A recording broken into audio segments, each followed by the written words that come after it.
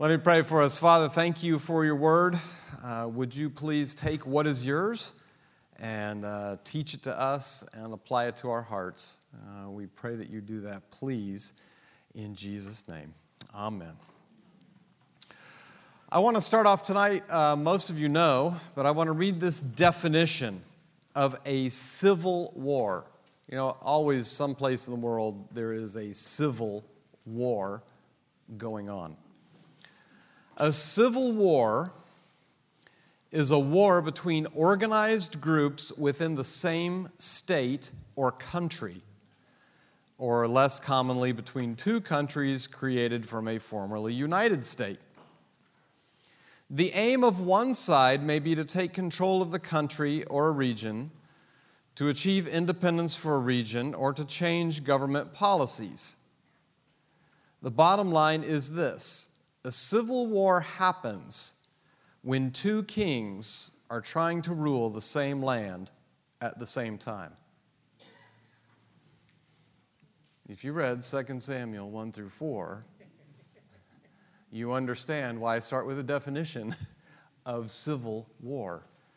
The bottom line is this: a civil war happens when two kings are trying to rule the same land at the same time. You know, that's not just true in a geopolitical sense. There's a friend I have who has a daughter, and I'm sure I've told you this story before. And the daughter had a wonderful young woman, had grown up in church, and at a certain point in her life decided that that life was no longer for her. And so she wandered off into horrible, horrible things. And her parents finally caught up with her and confronted her and said, "You understand what you're doing is not according to the Bible," et cetera, et cetera. And this young woman said this: "Yes, I know that. I don't want to think about that right now. I just want to be happy." Civil war on the inside. Two kings competing over the same country, the country of that person.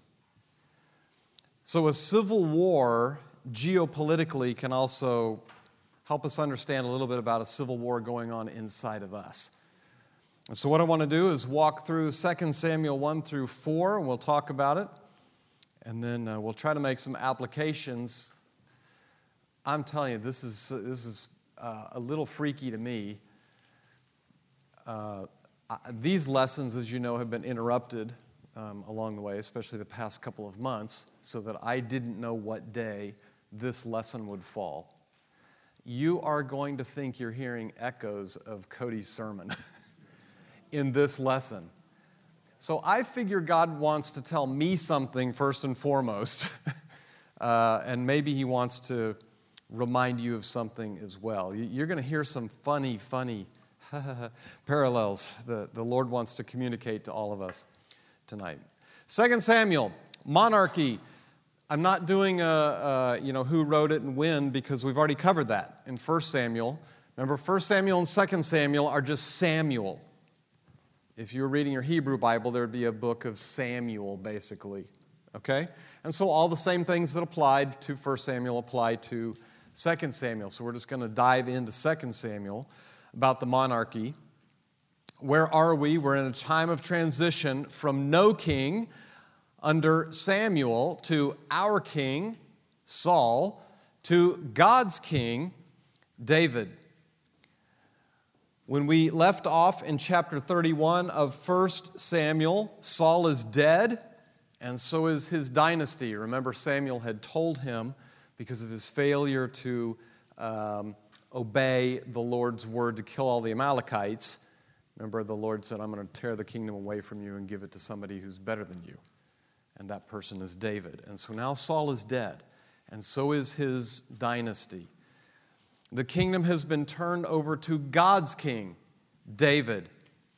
But right now, Israel is a house divided. Some follow David in Judah. Others are following Ishbosheth, who's from Benjamin, which is where Saul is from, as well as some of those, what will become the northern tribes.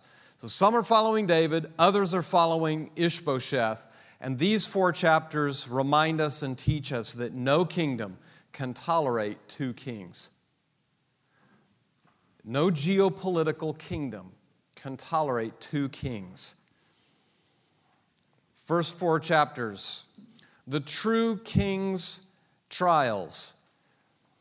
He starts off with, remember the fella who came and said, I'm an Amalekite and I killed Saul? That wasn't really a good thing for him to do. Didn't really work out as he had probably thought it would. End result, David said to one of his men, kill him. So the man thrust his sword into the Amalekite and killed him. You have condemned yourself, David said, for you yourself confess that you killed the Lord's anointed one. So the enemies lie. This is the true king. The true king is David. The true king's trials. First is, what does he do with an enemy's lie? He takes care of it. He dispatches the enemy. Second, he goes on, and what does he do? He composes a funeral song for Saul and Jonathan. And he teaches everyone to sing that song that takes through the rest of chapter 1. And so there is a nation's funeral with heartfelt mourning for Saul and Jonathan. And who's leading the way of that? The true king, who has compassion even on, maybe his enemies. Chapter 2, then we begin to get a little bit into the intrigue of what's going on. David asks the Lord, chapter 2, should I move back to one of the towns of Judah? Yes, the Lord replied. Then David asked, which town should I go to? To Hebron, the Lord answered. And so off they go to Hebron. He also thanks the men of Jabesh Gilead who they had retrieved Saul's body and brought it back and given it a proper burial. Verse 8, but Abner, son of Ner, commander of Saul's army, had already gone to Mahanaim with Saul's son Ishbosheth. That will be on the final. Ishbosheth. And you will have to spell that from memory. There he proclaimed. What? Who proclaimed? Abner did. Did God proclaim Ishbosheth king? No. There he, Abner, proclaimed Ishbosheth king over Gilead, Jezreel, Ephraim, Benjamin, the land of the Asherites, and all the rest of Israel. Okay? And so we find out that we've got 2 kings in 2 parts of the same kingdom. Verse 12. Oh, wait, 1 through 11. Yeah. Okay. So we have a king's challenger. So the true king's trials. He's faced an enemy's lie. He's held a national funeral. And now he's enduring a challenger who has been anointed by God to be the king over Israel. David, challenger from Abner. Abner has put Ishbosheth up there and said, this is the king. What happens? Not so good. One day, Abner led Ishbosheth's troops from Mahanaim to Gibeon. About that same time, Joab, now these are the guys you got to keep straight, Abner and Joab. Abner is with Ishbosheth. Joab is with David. They take their armies and they decide we'll settle this 12 on 12 next to a pool. One of them has this great idea. Hey, I got a great idea. You pick 12 guys, I'll pick 12 guys. Let's just have them fight it out right here. What happens? They kill each other right then and there. Pandemonium breaks out, and they start chasing Abner and all of his men to kill him. And so here's Abner running along, and you got Asahel. Remember this part of the story? Asahel is swift as a gazelle. So he's chasing Abner, and he's got to be close. right? How do you know that? Because Abner, the wily, probably a little bit older general, goes with the staff of his spear behind him, and it goes through Asahel. And that's why Asahel winds up with this sword, or this spear, but the butt end first, not the... and he falls to the ground. He's dead. Well, now Asahel's two brothers aren't going to give up. So they're now pursuing Abner. And finally Abner says, "Why should we be killing each other?" And they all decide they should go home. And so they go home, which begins the civil war basically between Judah and what will become many of the northern tribes later on. So Israel is at war. Now, I have a real king that's anointed by God, and I have a fake king, Ishbosheth. So far, so good? Okay. Let's see. Chapter 3, verse 1. That was the beginning of a long war between those who were loyal to Saul and those loyal to David. As time passed, David became stronger and stronger, while Saul's dynasty became weaker and weaker. Now, interesting, who do the people love? They love David, but they're unwilling to overthrow Ishbosheth.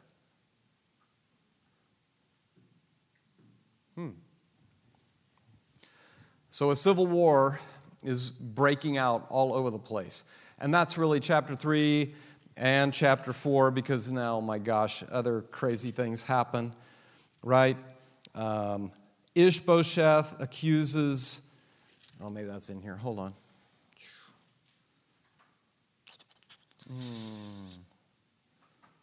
Yeah. Okay. Saul's dynasty has been terminated. I think Laurie gave you a handout of that from 1 Samuel 15. That's where the Lord said he's going to take Saul's kingdom away from him, including his dynasty. And so you can see the family tree of Saul. Ishbosheth and Abner reject God's king. Who's God's king? David. David's reign and right to rule have been challenged and, first rejected and then challenged. They lay claim to a throne that isn't theirs. Ishbosheth is the puppet. Abner is the power behind the throne. The end is conflict, death, and sorrow. You go on through this, and in chapter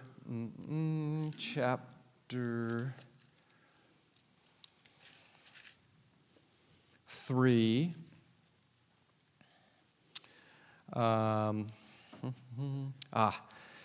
verse 6. As the war between the house of Saul and the house of David went on, Abner became a powerful leader among those loyal to Saul. One day, Ishbosheth, Saul's son, accused Abner of sleeping with one of his father's concubines. Abner was furious.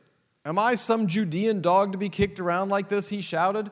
"After all I've done for your father Saul and his family and friends by not handing you over to David, is this my reward that you find fault with me about this woman? May God strike me and even kill me if I don't do everything I can to help David get what the Lord has promised him." Well, that's weird. "I'm going to take Saul's kingdom and give it to David.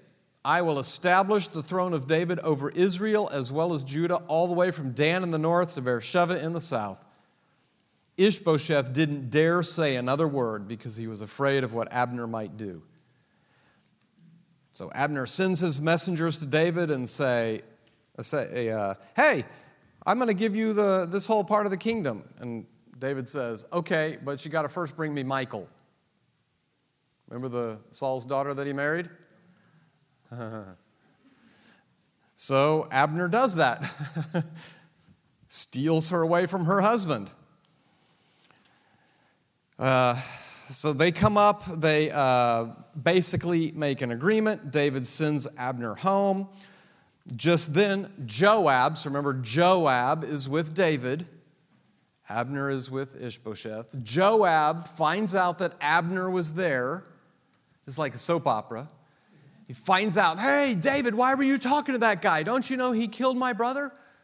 And so Joab secretly sends some guys to go get Abner and bring him in under the pretense of wanting to tell him something more.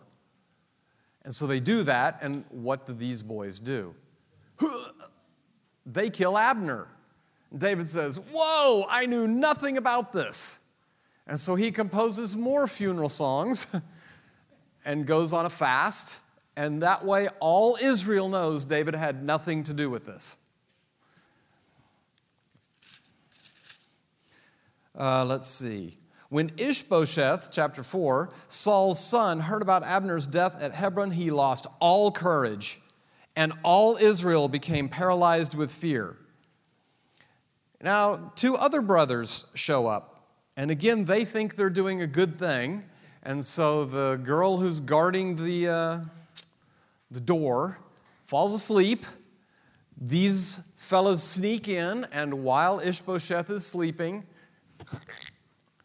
they remove his head from his body, and they run out of town with it, and they take it to David.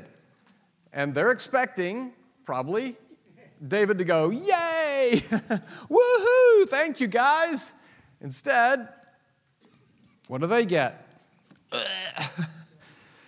You know, somebody else did this to me with Saul. And it didn't wind up so well for them, and it's not going to wind up so well from you. Kill him. He takes them both out right then and there. David orders his young men to kill them, and they did. They cut off their hands and feet and hung their bodies beside the pool in Hebron. Then they took Ishbosheth's head and buried it in Abner's tomb in Hebron. The false king's treachery. He's from Saul's terminated dynasty. He's a part of rejecting God's king, laying claim to a throne that isn't his, and the end is conflict, death, and sorrow out of these 4 chapters. It's really a tale of 2 kings, chapters 1 through 4. The true king, David, seeks unity and peace under his reign. He's obedient, righteous, and compassionate, and waits patiently for followership. The false king, Ishbosheth, rejects God's word and will in favor of his own agenda. He claims what is no longer his. He has rebels, or he rebels, promoting disunity, confusion, and death. And he asserts his pretend authority out of pride and need. A tale of 2 kings, David, God's king, Ishbosheth, Abner's king. God's king and Abner's king. God's king and Abner's king. A tale of 2 kings trying to rule the same land at the same time, resulting in civil war. No kingdom can tolerate 2 kings. And what was true in the nation of Israel then is true in our lives today. No kingdom can tolerate 2 kings. They were at civil war. We are at civil war. Remember what I told you about that young woman? I know what's right, but I don't want to think about that right now. I just want to be happy. There's a declaration of civil war inside a person, which you and I can relate to. We're at civil war when we give the Lord a portion of our heart, but retain another portion for, in quotes, Ishbosheth. when we give the Lord a portion of our heart, but retain another portion for the other king, the false king, the pretend king. When we grow complacent about our divided allegiance and tolerate having two kings, Jesus and ourself, over the land of man's soul, we are at civil war. When we justify allowing things to remain outside of God's will, even knowing one day they'll only rebel and cause trouble, we are at civil war on the inside.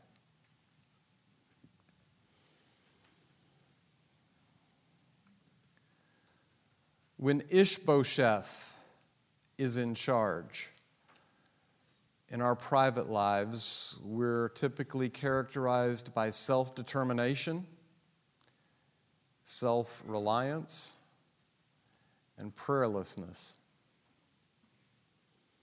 When Ishbosheth is in charge, it can be characterized by self-indulgence. For instance, lust, materialism, etc. Cody reminded you of some respectable sins this morning. If you haven't purchased that book yet, I own no stock in the company or the book, but you should get it. And you should read it.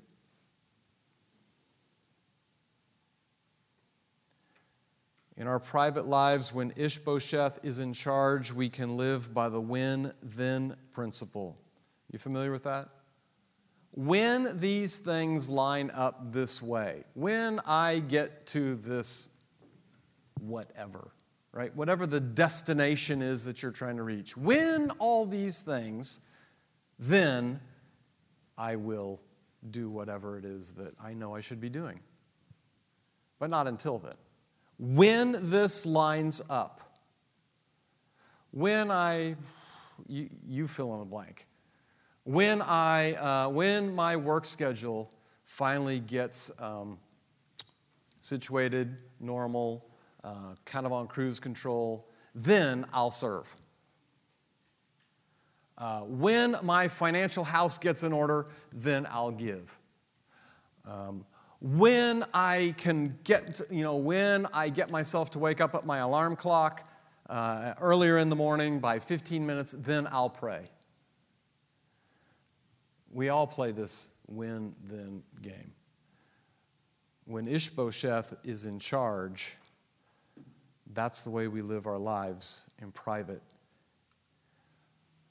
In public, we focus on self-importance and self-promotion.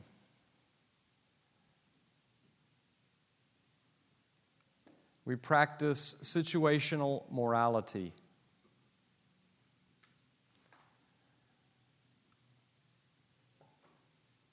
In our public lives, we can not only have, but I don't know why I wrote unbiblical mood. Wonder what I meant by that. I don't know what I mean by that. Maybe you should just strike that out. I don't know what that means.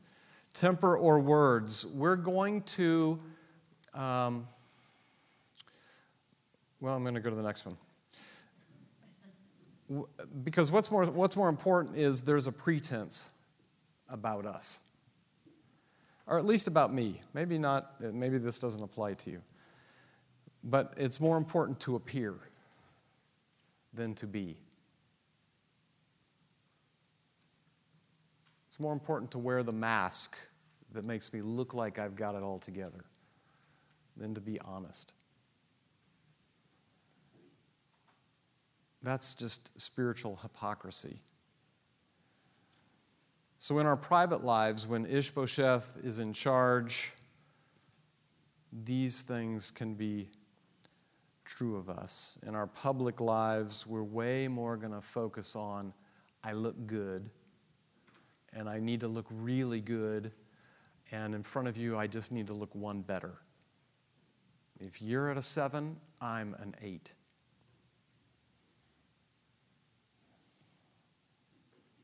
You don't think this happens?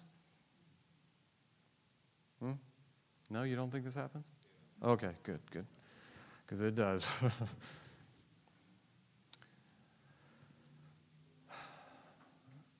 The false king's treachery. We did this when we were in Joshua and we looked at Romans 5, 6, 7, and 8. Ishbosheth calls to us from the other side of the wall. And he says to me, Bill, remember when this, whatever this is, used to be so satisfying to you? Like, let's just say, cussing. Bill, remember in college I could make a sailor blush. Bill, remember just how good you felt when you let loose with a string of those things? Remember how it just took your stress level down? Remember that, Bill? You should probably do that again. Did you see the way that person, what? Yeah. Could be driving. Could be somebody sends me an email. I don't know. And I go, you know what I think about this and about you? I start typing. I usually type in Word first so that I never hit send. I really don't. Whoops, we'll get there. But Ishbosheth calls to me through the wall and says, Bill, remember what this was like? What does Ishbosheth want me to do? Remember we talked about in Romans 5, 6, 7, 8. What is my goal? I'm to be walking to Jesus. Walk away from the wall. Walk away from the wall. What does Ishbosheth do? He wants me to come closer to the wall. And he wants me to press my ear up against the wall. Yes? Yes, Ishbosheth, I remember. I remember that. Who's the false king? Ishbosheth. What is he telling me? A lie. Why do I listen to him? I don't know. I don't know when Ishbosheth whispers to you most clearly. For me, it'll be in the middle of the night. You ever had that? You know, your body wakes up, but you can go back to sleep, but when your brain wakes up, you're up. When your brain wakes up, remember we've talked about like A through Z, start praising God, A through Z, start worshiping, doing things like that. Sometimes I'll listen to Ishbosheth. And he says, you know what? Somebody wronged you today, and you know it. Oh, but, you know, forgive others as Christ has forgiven me. Oh, yeah. How's that working for you? You know, they wronged you, and you should probably do something about that tomorrow. Yeah, you know what? They did wrong me.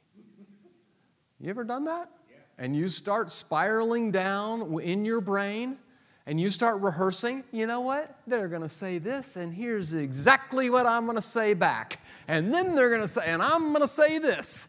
And before you know it, you're in this spiral. And it's a half an hour has gone by of you having this little pretend confrontation with this person. And guess what? I always win. I love these little spirals. I'm like, and that's the end of it. Mic drop, and I walk away. I don't get back to sleep after that. I'm too riled up. Why? Because I've just slowly crawled back over here, and I'm listening to the wall, going, yes, Ishbosheth, I remember that. And Jesus is over here saying, remember, he's like the still small voice. Bill, how much have I forgiven you for? You know, okay, so maybe it was a lot. I don't know. How about yesterday? I don't know. It's hard for me to remember what I had for dinner last night, so I don't really remember yesterday. Well, Bill, I do. You know, and frankly, it's the same thing that we've talked about before, but I'm ready, willing, and able to forgive you again. What are you going to do with that person? You going to talk to that person? Yeah. Bill, leave it to me. Just like Jonah, I knew you would be compassionate and gracious toward them. And that's why I can't leave this in your hands. Don't tell me I'm the only sinner standing up here.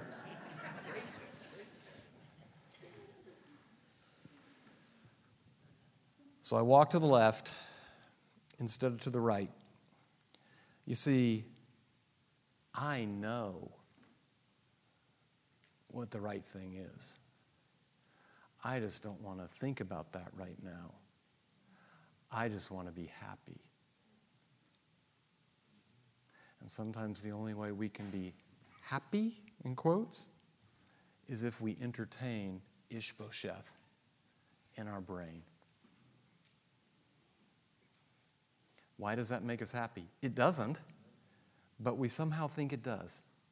That's the crazy upside down world we're in. So thankful for the Lord's mercy and grace every hour. As it will tell you in Respectable Sins, every hour I need a Savior. Not just once in my life. Every hour I need a Savior. Every hour I need a Savior. Remember Romans 5, 6, 7, and 8. Chapter 5. After I've had one of these little mole fests in my brain, I wake up strangely tired. I wake up and I think, oh, okay, I'm going to go have my quiet time now.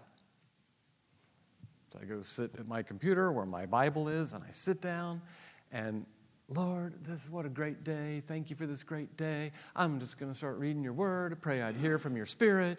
Read. I can't get more than about 2 paragraphs. And, then the Lord says, hey, Bill, remember last night? Yeah. Anything we should take care of before you want to read my word? Well, I don't know, Lord, what do you have in mind? Okay, confession is something that I do before you know it. It has to just kind of be like admission now because you already know it.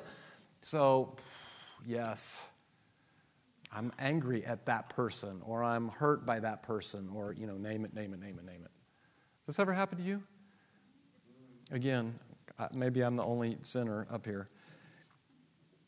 And I have to be reminded almost every morning of Romans 5. I have a new position and a new standing in Christ. He doesn't take me.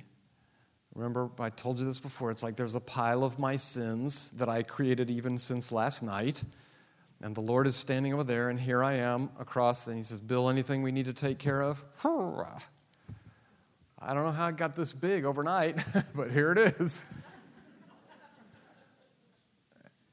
And instead of the Lord, I got the shovel over here, and what do I think I'm supposed to be doing?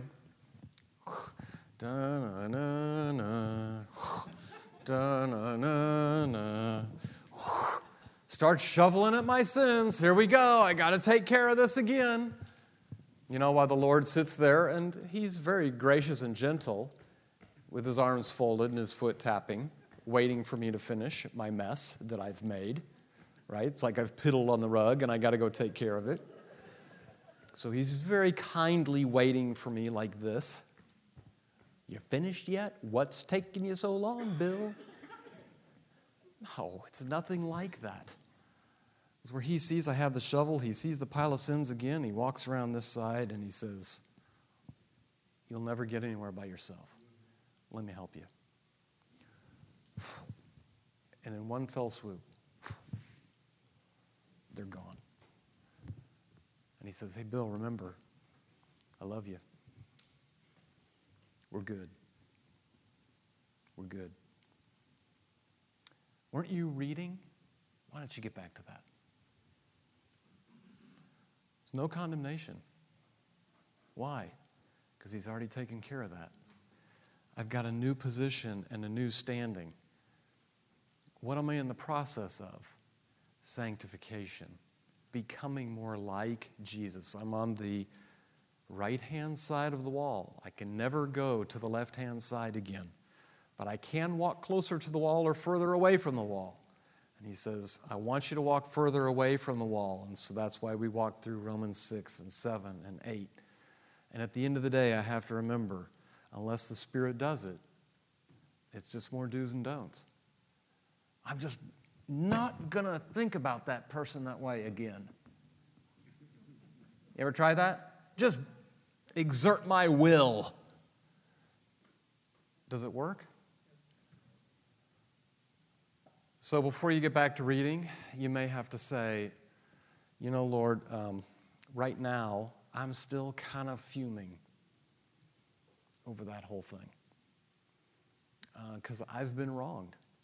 And I know that it's not going to be made right. And then he reminds me, yeah, I kind of know the feeling.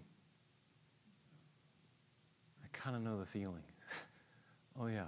Of course you do, Lord. Hey, Bill, you trust me? One day, I'm going to take care of it. You trust me?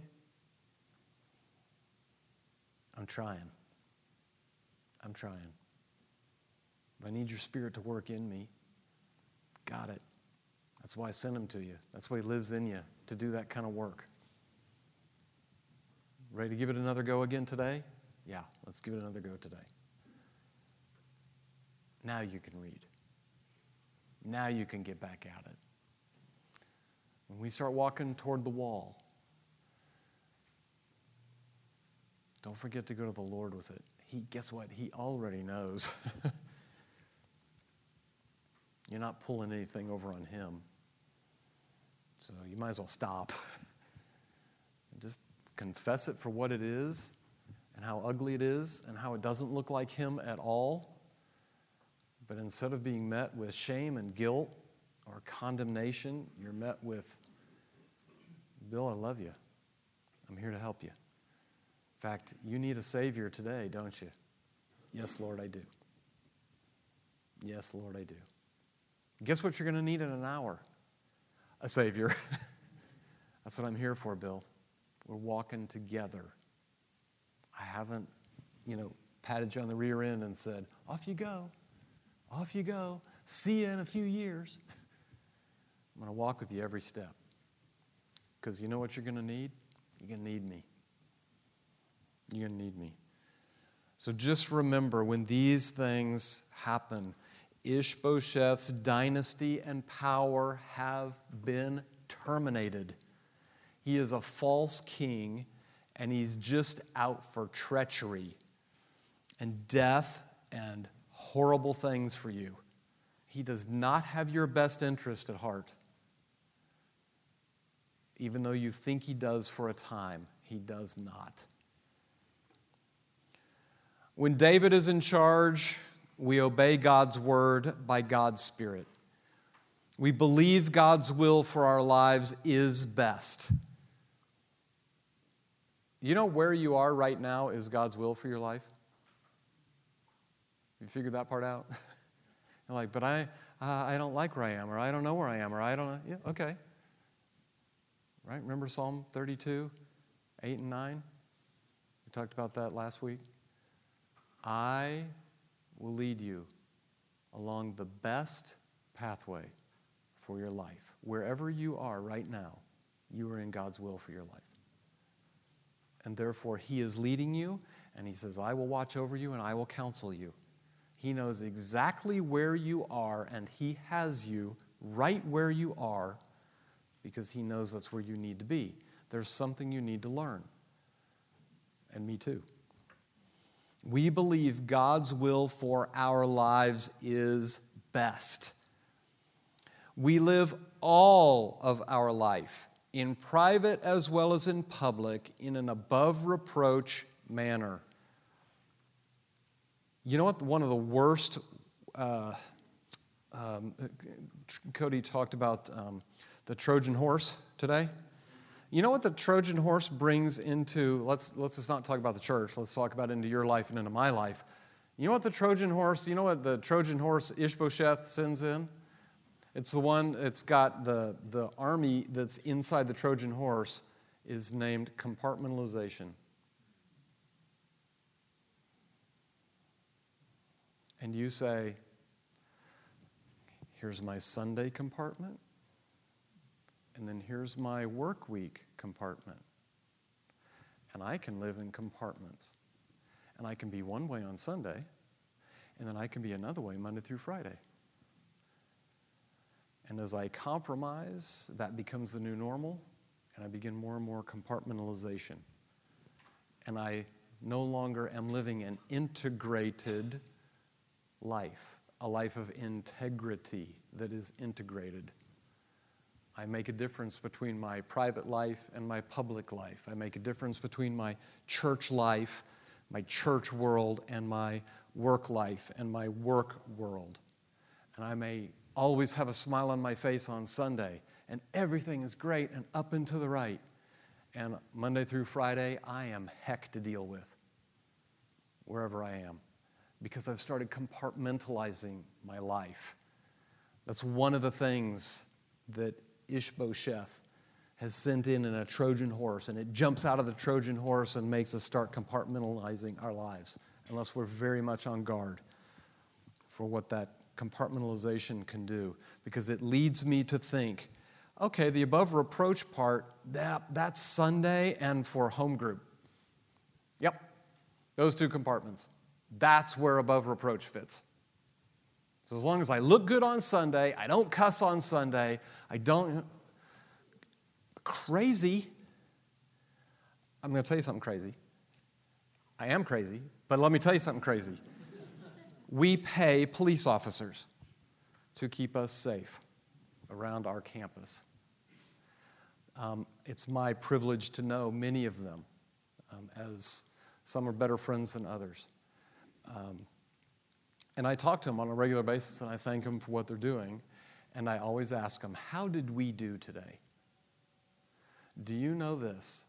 Almost without exception, they tell me how someone coming in here to worship has given them the one finger wave, or yelled at them, or said, I'm not going, you tell me I can't turn left, I'm turning left. A police officer, don't turn left. They just say, there's an open parking space and I'm going. And then they come sit in a pew and they worship.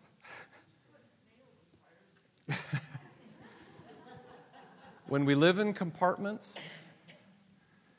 bad things begin to happen. So we have to live all of our life, in private as well as in public, in an above reproach manner. We need to pursue humility and unity everywhere.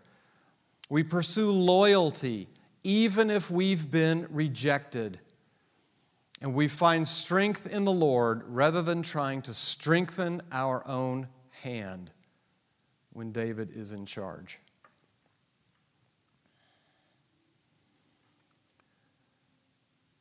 Some questions for you and some questions for me.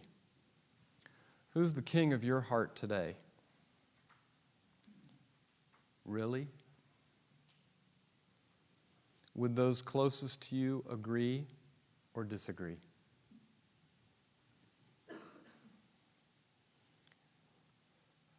Do you believe God's will for your life is best? Are there any areas of your life you're withholding from David for Ishbosheth?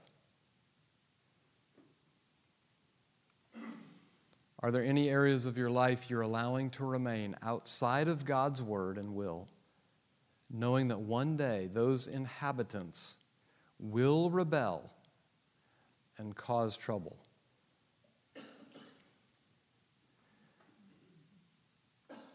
At its root, our problem is one of unbelief. We don't believe the Lord has redeemed us for an abundant life. Perhaps we're more like the young person I described earlier. I don't want to think about that right now. I just want to be happy. You might say to me, I don't think it's about unbelief. Let me illustrate.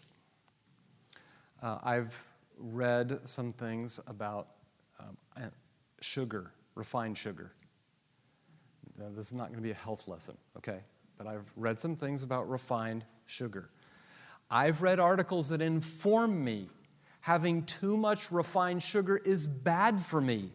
It's bad for my weight. It's bad for my blood sugar. It's bad for my general health. Okay?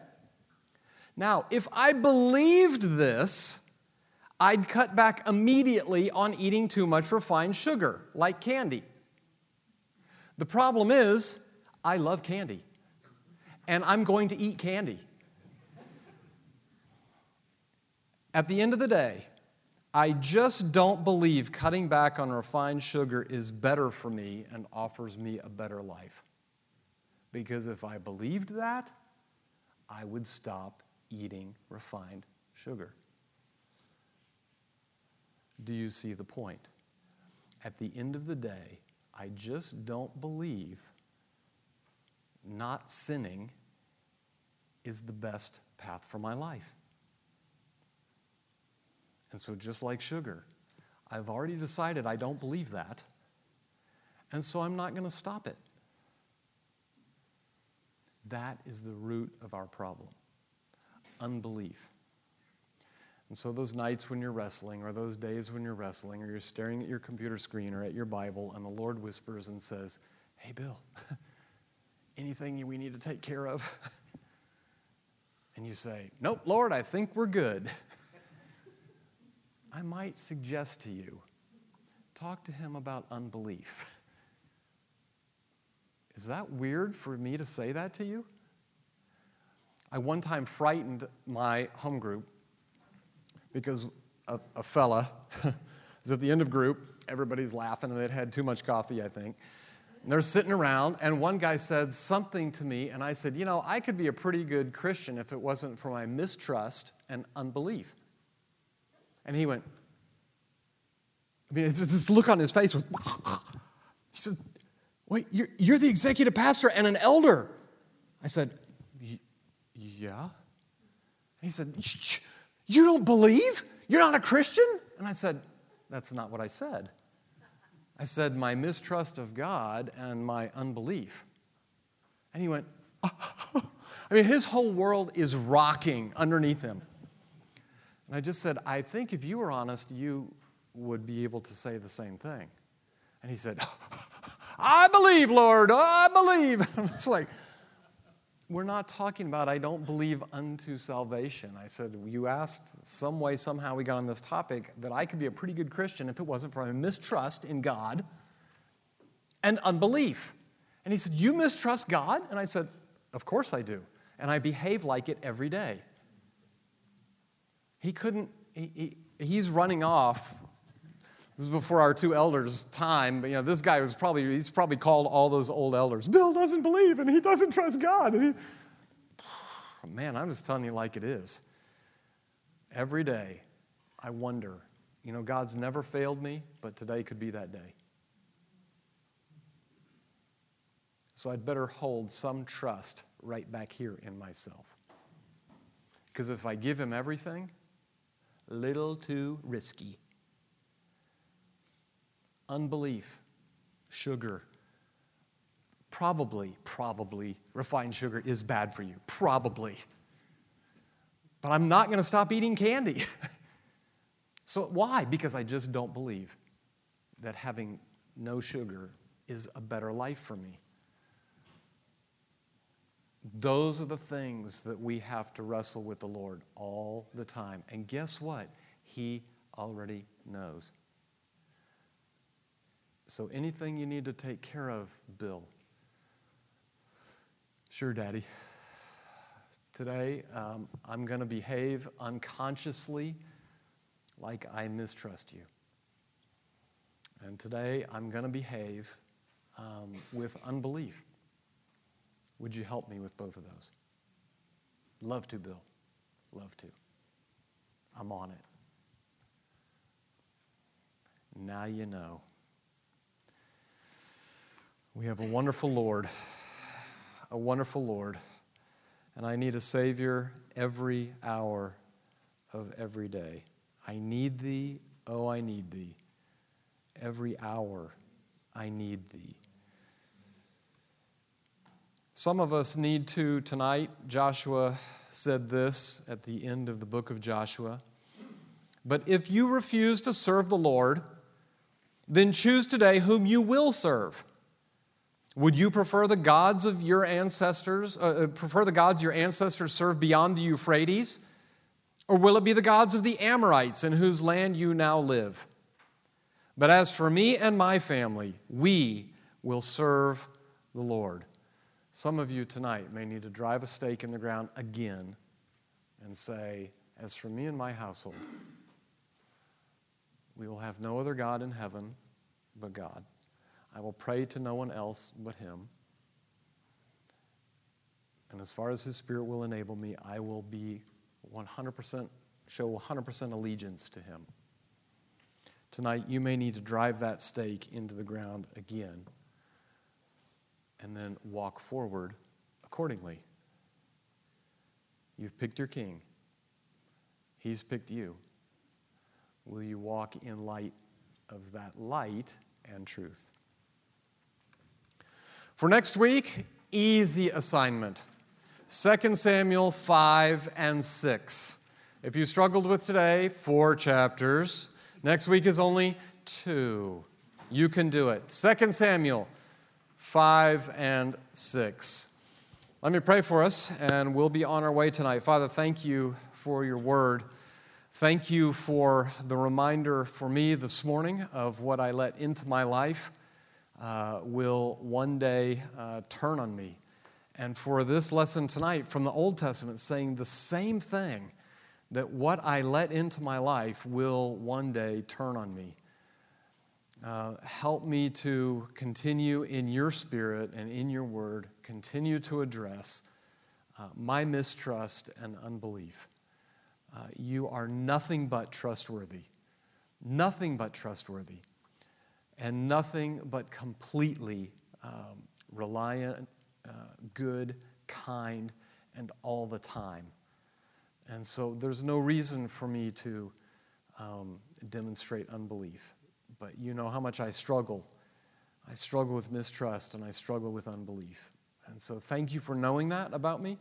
Even before I knew you, you knew me, you knew I struggled with that, and that you're even now at work in that in my life through your Spirit and through your word. And I'm grateful for that. Thank you. Would you continue to work in us as well? Continue to help us believe Jesus and walk to the right, walk away from the wall, and not listen to Ishbosheth, but keep on walking to the right, knowing that the life you have, the life described by your word and your will for our lives, is the best for us, and we want that. Thank you for loving us that way and for giving us all those great things. We love you, we thank you, and we pray you'd be with us this week in a very special, personal way. We ask for it all, please, in Jesus' name. Amen.